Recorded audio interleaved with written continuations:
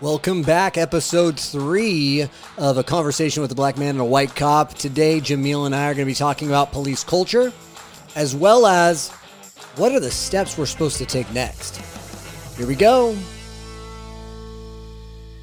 Man, let's welcome everybody in. I'm really excited to be back today.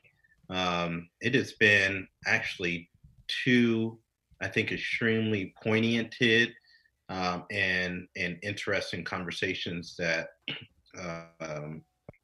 were before this one. And we're getting a ton of feedback, which is really exciting. And so I'm back on to have more conversations. I feel like in some aspects, things are calming down as you look at the national front. But I think that, some of these conversations, some of these worries are still on the minds of people. Sure. And I think having, two people really discuss it out in public is really helpful for people just to kind of get their own feelings and momentum and understand. We've been talking a lot about empathy, which I know Jeremy is really great at. So I'll introduce myself for all of the folks that are jumping on maybe for the first time. My name's Jamil Frazier. I'm here in Southern California. I'm an intense lover of people. I'm a husband. I'm an author. I've written a couple books. I am an entrepreneur. I lead a relatively large organization. And Jeremy and I started talking a few weeks ago now, maybe about 4 weeks ago. And it was just a private conversation that now we have taken public in light of all of the things that are going on around our world. So Jeremy, maybe introduce yourself for all these folks that don't know. For sure. My name is Jeremy Nix. I am also from Southern California, and I am a dad of 2 high school kids and the husband to, I refer to her as one hot wife. And I'm also happen to be a cop. And so, as well as an entrepreneur, as well as a business leader and all those things. And, I am in massively, I just have a desire to grow. And I think that a lot of where this started was just having that desire to really grow, both in what I understand and also in empathy as I grow and as I learn what I didn't know. And so I think that's where this all started between Jamil and I. And I'm loving it. I'm learning something every week. I get off of these calls and I go back and I re-listen and I go, oh, I missed that. Oh, that was good. And so that's what I would encourage you guys to do. If you're just jumping on with us for the first time, or even if you've been on before, go back and re-listen and listen for what you didn't hear the first time. That's something I've been doing. It's been really helpful. So you want to just jump in though? Yeah, we could definitely jump in. I think one of the things that's really been helping me is just going back, all of the different viewpoints. I think Jeremy has really been helping me, and to go back and really get crystal clear on, my belief systems, where I stand with really important matters, even the way that am I open to even seeing things a different way. And, asking myself those types of questions when I see things or hear things, do I immediately go to maybe my own historical viewpoint or my own biases, or am I even open to having a discussion and seeing it a different way? So it's been like challenging me to its core. And so I want to appreciate everyone for being so interactive. We have the link that's up to where you can post your own questions. And these are questions that Jeremy and I will run through. All of you guys have been so interactive, even on the comments, as this videos have been shared all over the place. And, many people are asking questions. And I really do think that it's doing some good. So, yeah, man, let's jump into it. I mean, I'm clearly, a Black man and you're a white cop, and I'm nervous. Let's go. What's funny is that we're actually laughing now. The first week we did this, we were like, okay, here we go. Here we go. So now we're getting a little bit too comfortable and we're probably going to screw this thing up, but let's do this. All right. So here's a question that came out. I'll start. I guess I'll start with me. What is the culture like in the police academy? So what is culture like inside of a police academy? Because I think it's a great question. And the reason I think it's such a good question is that, I mean, it all starts at like everything. It starts at birth, right? And the police academy is like the birth of a cop. It's where it all begins. It's obviously you have ideas before you get there, but you begin your training and that culture starts to set in. And so if you've never watched, there used to be a great reality show back in the day of the police academy that's in Los Angeles County's police academy. But if you never watch it, the police academies tend to be what are called stress academies.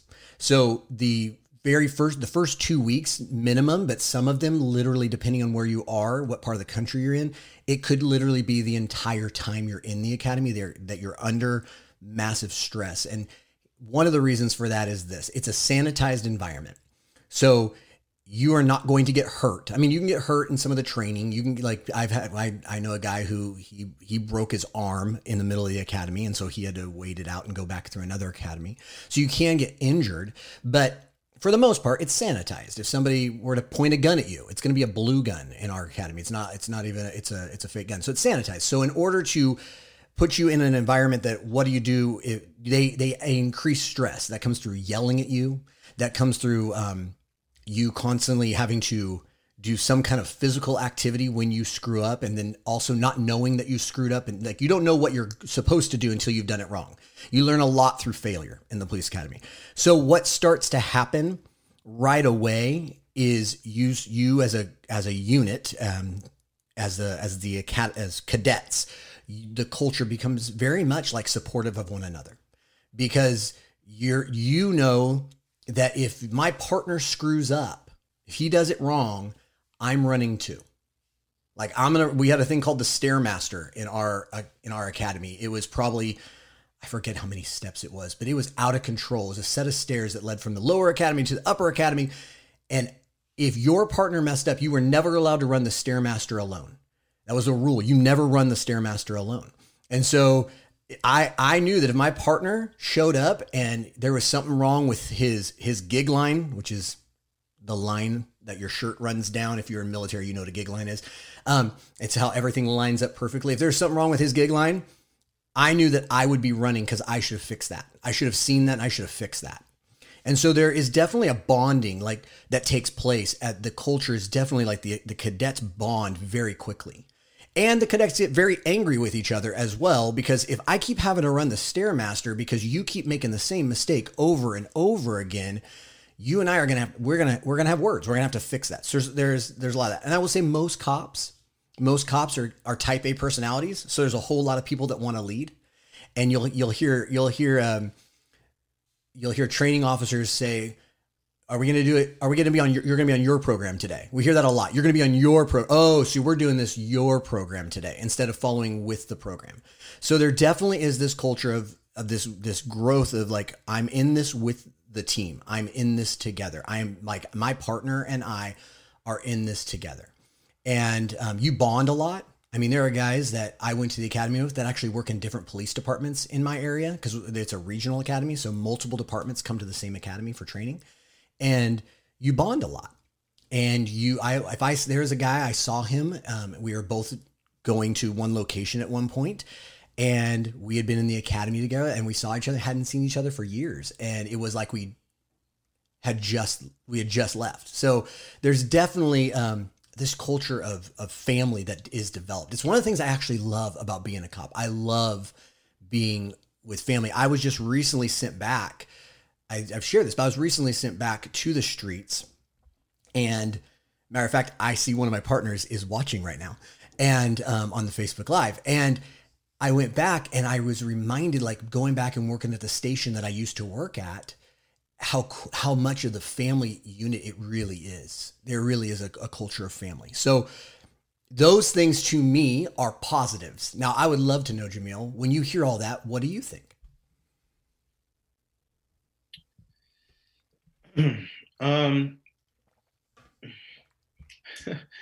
I mean, I'm a community Yeah. guy. I love being around community. I love being around people who inspire, uplift, motivate. I love the feeling of family. Um, those are all things that I'm a huge advocate for. Um, Now, when it comes to policing, and I've expressed this maybe in episode one, that's one of the things that makes me nervous as well, um, because I fundamentally believe that um, as you in institutions or places to where you can have a large amount of power, oftentimes that power can be abused. and and when that power is abused in any organization, um, and you have that bond, you have that tightness, you have that family unit, um, it can be harder to speak out against it. It can be harder to right the wrongs. It can be harder to ask another person in your family or expect that another person in your family will do the right things and come out about it. It's and it's interesting. I actually write about this in one of the chapters in one of my books, but I talk about it in just as a human trait. You see it the same thing within gangs. You see it within police units. You see it within our military. Military speaks about this a lot. You see it within churches, and I know you being a former pastor, you'll see that in congregations as well. And I also saw it in my own family to where there was a lot of abuse, sexual abuse, and it's hard to speak out about it against uncle or daddy or someone like that because of this human need to be part of something. So when we talk about an institution like this, um, on one hand, I love it. On the other hand, it makes me really Yeah. nervous. Yeah. I completely can see that. And like you said, I think that you run that risk in anything. You absolutely run that risk in any organization. Like you said, anything that if there is this, if we are family, then at the end of the day, I got to protect family at all costs if I'm not careful. That's Um, right. and and I think that anyone who says that hasn't happened in law enforcement is ignorant and or lying. And so that has definitely happened. Um, I also think that we said this before, that culture has a massive impact. Not necessarily just system, but culture, the smaller system within the system, has a massive impact on what is expected of the family. So, so I think, It's true. It's true. Like, I think even to expand on that, and that's one of the things that we've been doing. And quite honestly, I've been having a lot of fun with because every episode, I feel like we aren't just talking, but we are figuring out tools to make a system better. And so we've talked about, well, how do you, because it seems like the culture and much of even what you've been saying, Jeremy, is look, I can't speak to that. All I can speak about is my culture. And it seems like you come from a unit that has beautiful culture. From the moment you guys step foot into that precinct or to that into those doors, it seems like there's a certain level of consciousness or awareness or just expectation that I think most of us would find to be virtuous, to be honest, and morally correct, upstanding. I'm not sure that we see that across the board. So one of the questions is, how do we infuse that sort of culture into every single unit? But this isn't just my question for policing; it's for everything. How do we infuse um, an abundance mindset sort of culture within all segments of society? But I think as we're speaking about this, we're really talking about in policing. And I actually think from these conversations, we're starting to at least come up with a diagram or some ideas as to how that can happen. Because I think with the culture that you come from, if we can infuse it across, state lines, it'd be much, much more helpful. That's kind of what I want to figure Yeah. out too, is how do we increase the relationship between all citizens? But I'm specifically thinking about Black and Brown citizens when it comes with police, the views of police and policing, and excess force. You know what I mean? Yes. Yeah, I do know what you mean. And I would say, well, I don't have a perfect answer, but that's where I would say they're definitely within where I came from. They've done some things right within the culture that I'm in. Now, again, it will never be perfect. And I know there's people that were in my academy that have done things that were wrong, and they may or may not have been found out. They may not have been spoken up. I can only speak to me, but I do think, because I remember going through my academy and hearing things from the leaders that were there at the time that were very much like, even down to the littlest things, like telling a guy, you're not going to cost me my $1 million over my lifetime of whatever I earn. So don't put me in a situation to where, like, the whole, like, keeping it silent because we got that thin blue line. That was not that thin blue line is like, yeah, I'm going to make sure my partner goes home at the end of the day because I'm going to be the one who keeps him safe. We call it contact and cover. I'm going to be there and make sure he stays safe no matter what, or she stays safe no matter what. But I'm also not going to risk my future for their stupidity. I'm not going to risk my future for their ignorance. Even as it relates to our training, one of the trainings that we go through learning domains, right? So there's 26, I think it was, learning domains that you go. No, it's probably even more than that, but it's been a while. I'm getting older. I've lost my hair, but we go through a whole lot of learning domains, and at each learning domain, at the end of your academy, you go through an entire week of scenario testing where you don't know which test you're going to get at which time, but you go through, and it's virtually pass or fail.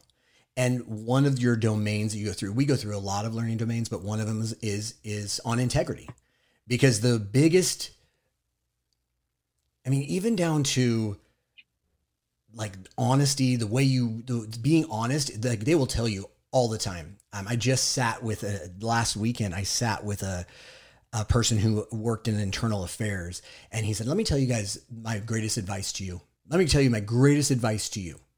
If you get called in because you are either witness to or suspected of doing something wrong, here's the number one advice I'm going to give to you. Never lie. If you lie, you're done. If you are done, no matter what, even if you committed the smallest policy infraction and you lie, you're done. And we're talking about, like, there's lots of policy. There's lots of policy. So I'm not just talking about uses of force. I'm talking about, like, just anything. He's like, you are done. Never lie. And that is something that's ingrained in you if you lie, you die, because you are no good. You can't, if you're a liar, you can't be on a stand. Like day one, if you're a liar, you can't be on a stand. And they put that integrity check throughout the entire academy, at least at my academy, the entire academy, they're putting that through. Right. And then, so at the end, you even do, an integrity scenario, and they change it up all the time. But the one that I had to go through was actually an integrity scenario between me and another cop. Now, again, sanitized environment. So go ahead. I have a question. Who actually polices the police? Does that make sense? Yeah, it does. So I'm not in internal affairs. I just happen to know a little bit about internal affairs. Okay. So couple things that I learned when I became a cop. And number one, every single complaint gets investigated. Every single one. I had a complaint, and I was terrified because I got a complaint on me, and I was maybe 6 months on the streets, and I got a complaint, and I'm like, and I got this notice that I had been complained about from our internal affairs, and they gave me like this, it was like 4-page document of detailing out the complaint, detailing out their investigation of it. And I didn't even understand the wording of it. So I went to my sergeant, like, what in the world is this? And without going into too much detail, the complaint was that this person made a complaint that he was being harassed at the local library by aliens, and I didn't take his complaint serious enough. When he addressed the issue with me, I was not willing to look at his evidence. I am not here to make fun of anybody. I remember the individual, and he had a mental health issue. I did my best to get him mental health. At the end of the day, he still made it. He lodged a formal complaint against me, not because of how I treated him, but because I refused to do a criminal report for him. That got investigated. Everything gets investigated. And it starts at your station level. So it goes to your, at least my understanding, it starts at your station level. It goes to your command, and then it goes up from there. Okay. So what up like from up there, the chain of command, I would that? say. So there's sergeants, there's lieutenants, there's captains, and then there's also an entire department called internal affairs. In our work, where Right. I work, and I still want to be very careful of that because I don't speak for all law enforcement. Where I work, our department doesn't, the internal affairs division, they are fact finding only. So they don't choose consequence. They don't choose Who does? the next level command between you. And so like for me, if I'm a police officer, Basically like the great grandfather of yeah, so it's definitely not going to be, well, I wouldn't say it like that. Because the reason I wouldn't say it like that is, the farther up the chain, the less connected you are to the people. So I would say the chief of police doesn't know my name, and I am a number that works within the system. I go where the needs of my department are. He doesn't know my name. She doesn't know my name. So I wouldn't say great grandfather because my great grandfather would know my name. So it's a little less connected than that, but it's always removed. The decision maker is always one generation removed from you. So if you are a police officer, and again, everyone's policies are different. So if you're in my world, if you're a police officer and then you've got your sergeant and then you've got your lieutenant would be the one who made the decision on your consequence if the facts were that you had violated policy or law. As it relates to your job within the department, if you violated law, that's going to court. Okay. So internal affairs deals with policy first and obviously law, but policy first. And so that's why, I'm sorry, I saw a comment. I was like, should I respond to that? We'll wait. Yeah. So I think for me it would see, I'm just trying to figure out, okay, so how do we make better, things right? better? And I obviously think that there's many things that we can do from an individual standpoint, from a cultural standpoint, outside of policing, just from the citizen standpoint. And that's where I've really built my career, is working one-on-one with people. But I'm just looking at it, every time I talk to you, I find out a little bit more. And just from even hearing this, I'm like, this doesn't really make sense to me. Because if these things are going on, I could even see me being a little bit more lenient on things if I'm the chief of police, knowing how maybe difficult it is to be a police officer. So I could see me being a little bit more biased in situations to where it might make sense for a grievance to be looked at a little bit more serious. To you, would it seem to be a better option to have a third party maybe make those decisions other than the chief of police? Now we do have third parties that review as well.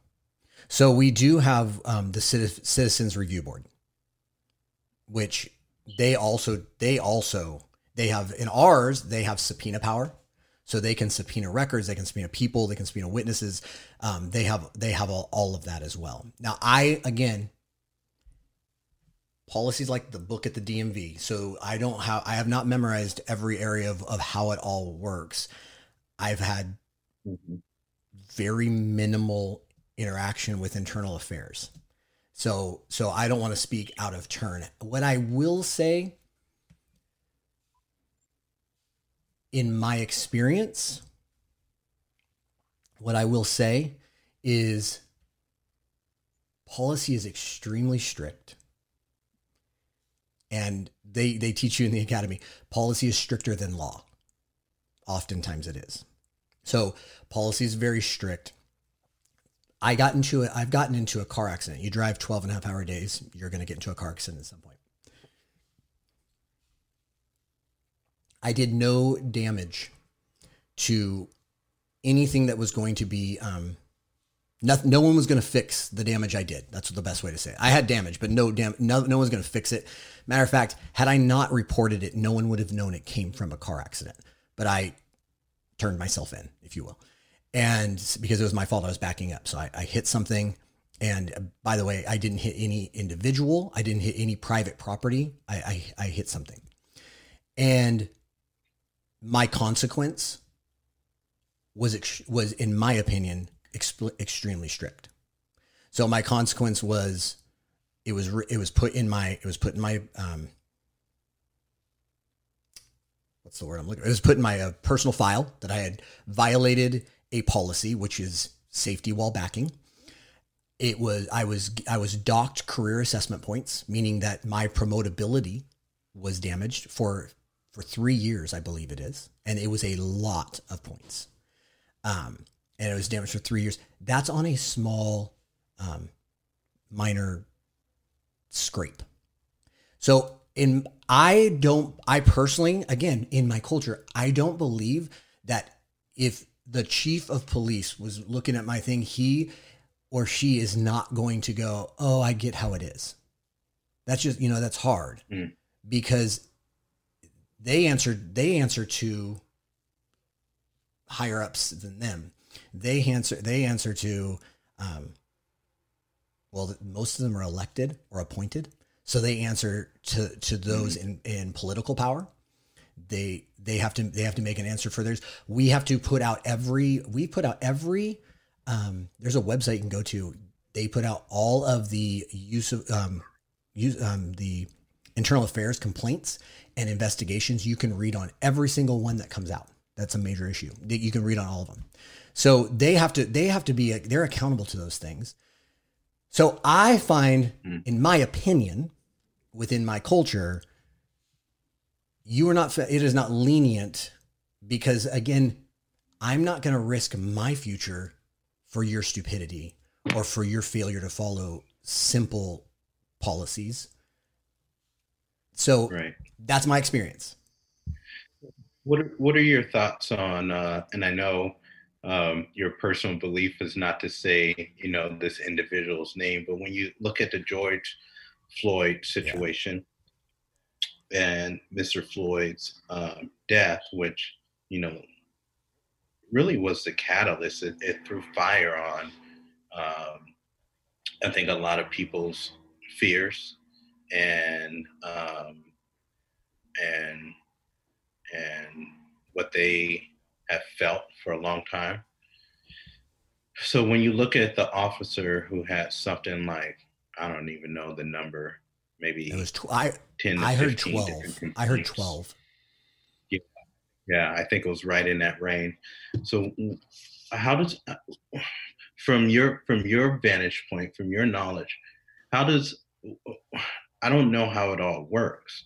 How does it work for you to be able to have that many amount of issues over the years and still be able to be out there interacting with the public? Yeah. So I can see it from 2 points. Now I look at that and I go, what in the world? Why is this guy with all these complaints, with all these issues? For my first immediate thought is, number one, Why is he still on the street? Number two, why does he have, now I may be misunderstanding this, but why does he have two brand new officers working right alongside him? Is he overseeing them? If he's training them, why is he training them? That was my first instinct when I read about the amount of complaints he had. It was ridiculous. And I don't know why. I have no idea why in the world, I guess it's the Minneapolis Police Department, why they allowed him to remain. So even if he's not violating rules, regulations, there's something going on that he has way more complaints than somebody else. And I would, if I were a supervisor, I'm not a supervisor, I would ask the question, is there a better place for this person to work that's outside of the realm of what he's doing right now? So maybe they're not sustained complaints, because I will say the other side of that coin is having complaints doesn't make you, I had a complaint too. It was not so if you were to look at my record and they go, well, see, he already had a complaint. Well, yeah, but it was not a sustained complaint. So having complaints, people don't like what we do. People don't like what we do. I've had people, people cuss me out for giving them a ticket. So there are people that complain that it's not, if you're in this business long enough, and this is something you're trained in your academy.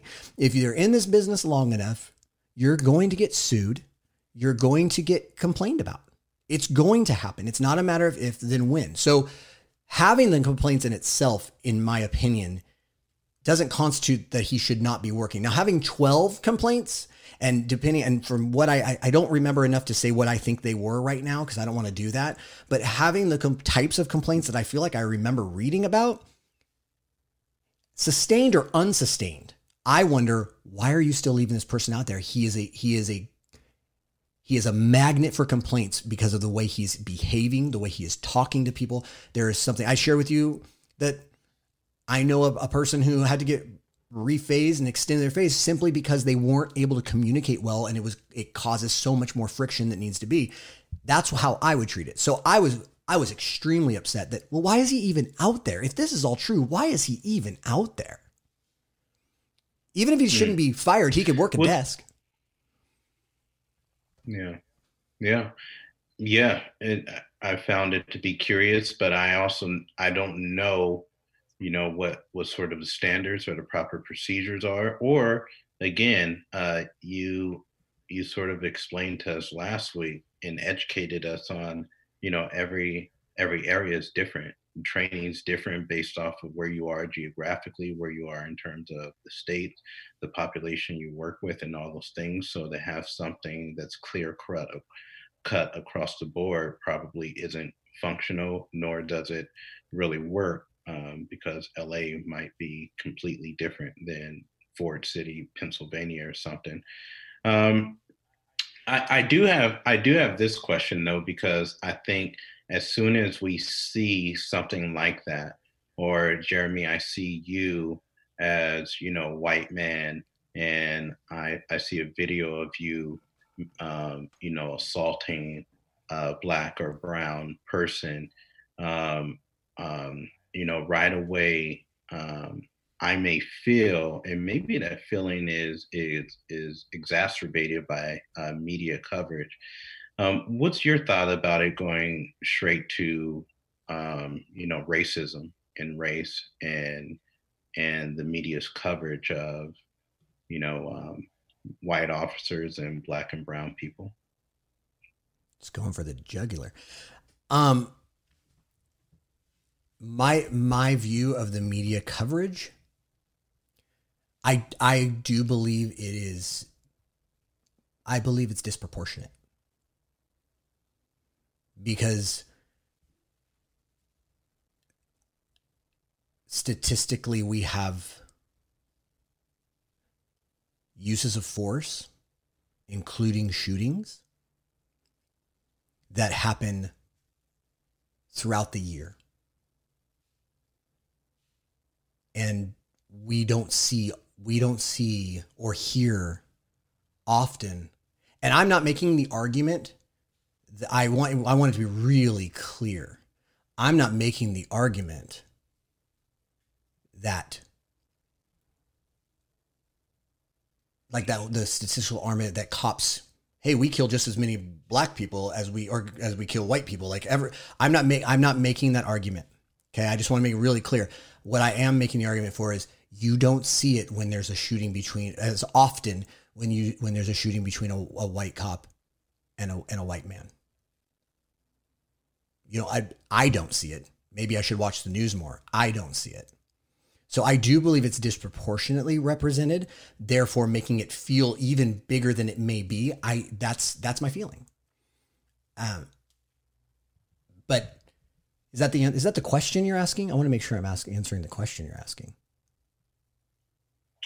Yeah, that's the question. I guess if that's your feeling, why do you think that is? Why do I think it happens that way, or why do I think that's my feeling? Why do you think it happens that way?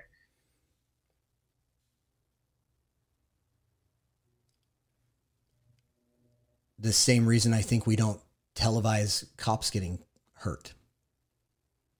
Because cops get hurt every day. Cops get killed every day.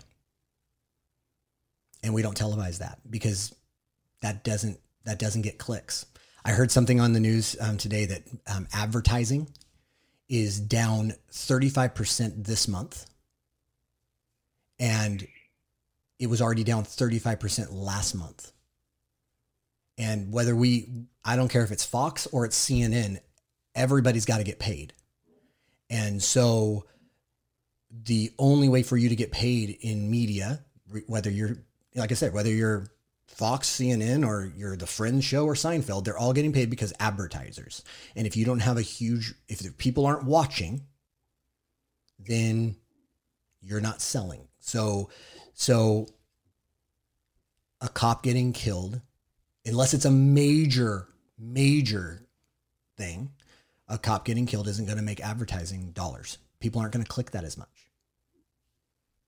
Just like a cop killing or shooting or using force on a white guy, it doesn't stir up the outrage. Therefore, it doesn't create the clicks. That's what I believe is media has to sell. Media, like I said, conservative, liberal, everything in between, they've got to get clicks on their stuff or they're not going to get advertising dollars. Which is why I try to listen to both of them, because I feel like at some point I'll find something in the middle. Yeah, it's interesting. I do too. What do you think would happen? What do you think would happen if the coverage was more spread equally? I think that could be applied to everything. So I think if coverage was equal across the board, I think we would all have a better understanding of what's actually going on in any given situation. I think if news did what news does, which is, so I took journalism classes because I'm a marketing and communications major in college. So I took journalism classes, and they teach you in journalism, like 101, the inverted pyramid. So you start with the headline, then you work down to the details that if it gets cut at any moment from the newspaper, at least they got the most important stuff at the top. And you report news. You don't commentate on news. So this happened, this happened, this happened. And I believe what is happening in news is we're commentating. This happened because of this. We're leading with headlines that are more, that'll hook you in, which, I mean, a headline is supposed to get your attention, but it will hook you in and create an idea in your mind of what you're about to read before you even actually get all the facts. And you may not even get to the bottom you have to get all the way to the bottom to really see what the facts are. And so I believe if it was balance, what real balance would be is report the facts, remove your opinion. And just report the news. But that doesn't sell, sell either. I think we like that stirs something up in us. And so we like, ooh, what is it? Ooh, what's this? I mean, I do it. I click on all kinds of things. I'm like, oh, what are they going to say about this? Oh, there they go again. On both sides, I say it. Oh, there they go again. Oh, there he goes again. And I get sucked into it. So I read a thing about in marketing. I read a thing that one of the things you have to be if you really want to be an attractive character, and attractive doesn't mean like pretty, it means like people check out what you have to say. You need to have a polarizing viewpoint. Polarizing. The most attractive people are polarizing. Howard Stern is a great example of a polarizing viewpoint. You may hate him, but you're going to tune in to hear what he had to say.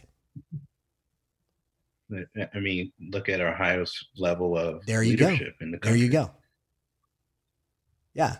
Everybody's waiting what the next tweet's going to be. Polarizing.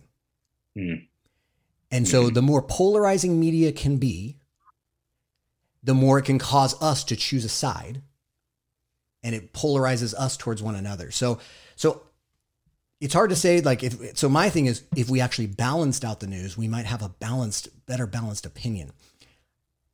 I hope that it's really heard, though. I'm not making the argument. I actually think there is problem in policing. There is a problem in our system. Sure. I 100% agree with that. But you asked me about how media portrays it. I think media polarizes us.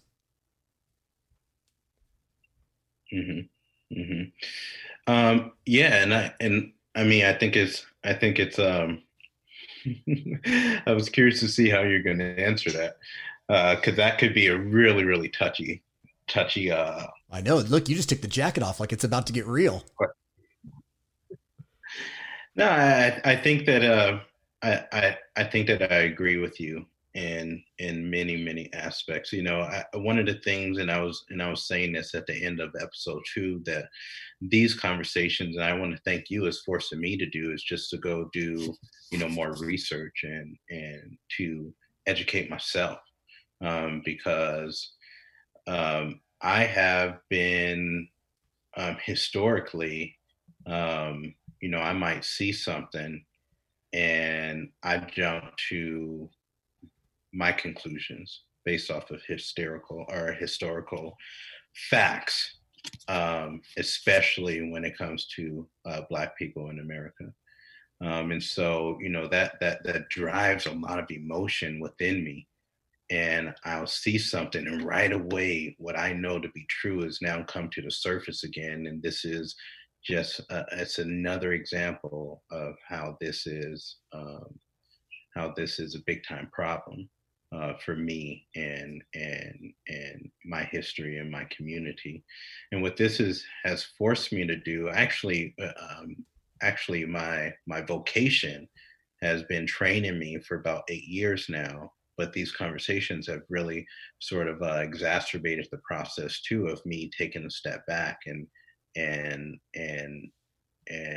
almost from an observer's standpoint, saying, okay, well, what's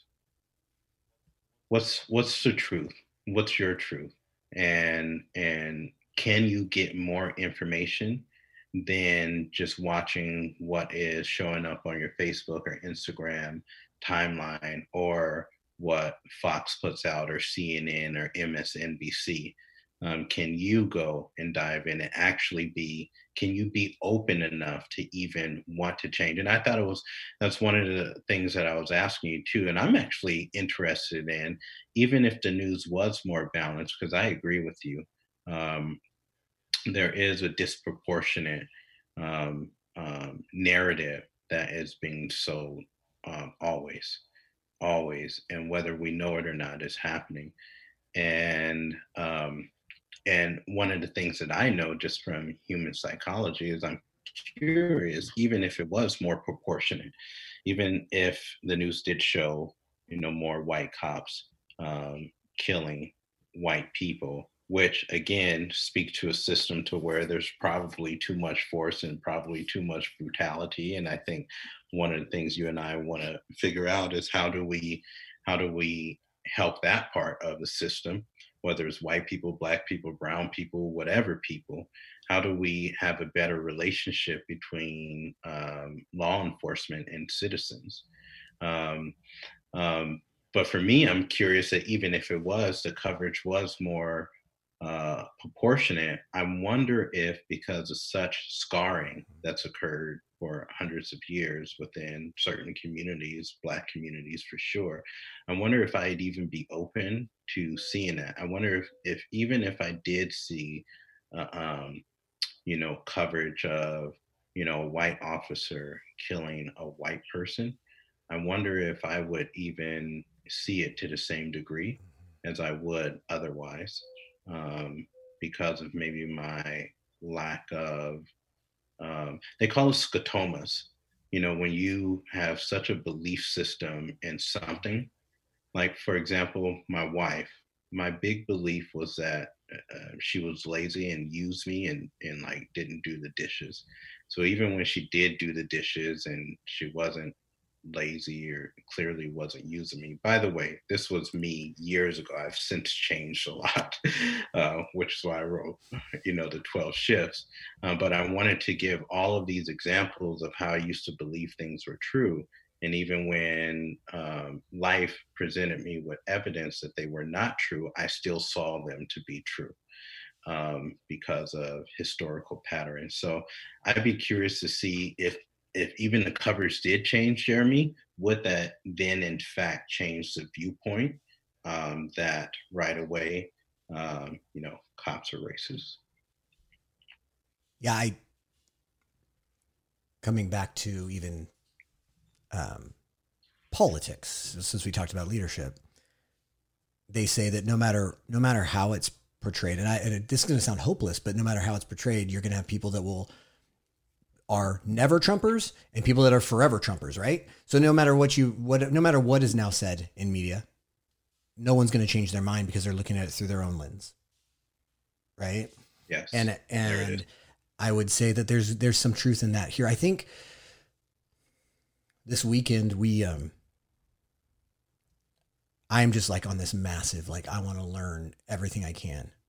And so this weekend we sat down and Sundays is our Sabbath.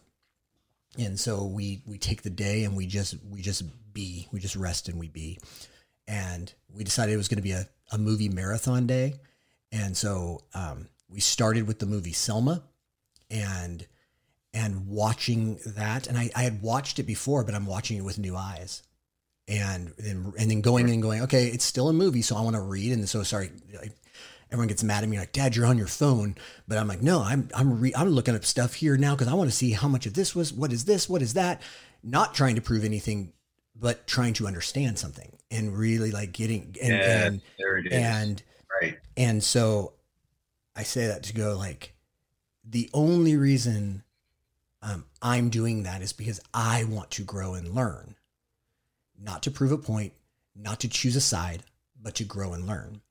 And I think as I was watching that, I looked over at my wife at one point and I said,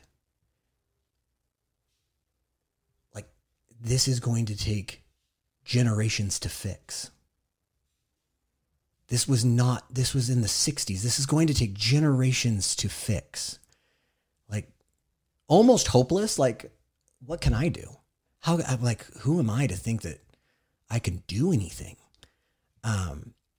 But I don't think that balancing out the news alone is what's going to fix this, because we already have those scotomas, that schema, that the way we look through everything, or I see everything. And so someone asked me, someone asked, like, can you guys give some, Cheryl said, throw out some and suggest how to make relations better between the police and Black and brown residents. Like, I think she's actually saying it maybe to the people in comments. But to us, like, and that is my thing. Like, how do we, I think this is probably not just you and me, but this is happening everywhere. I think this is a step. Because it didn't happen before. I don't think it's happened to this extent before, where we're actually going, okay, but hold on. I want to understand you. You want to understand me. Let's understand each other. All right, guys, I hope you enjoyed today's talk. If you want to be a part of the conversation, go to negotiatingforlife.com right now. Give us your question, give us your topic, and hey, subscribe to the podcast because there's more where this came from.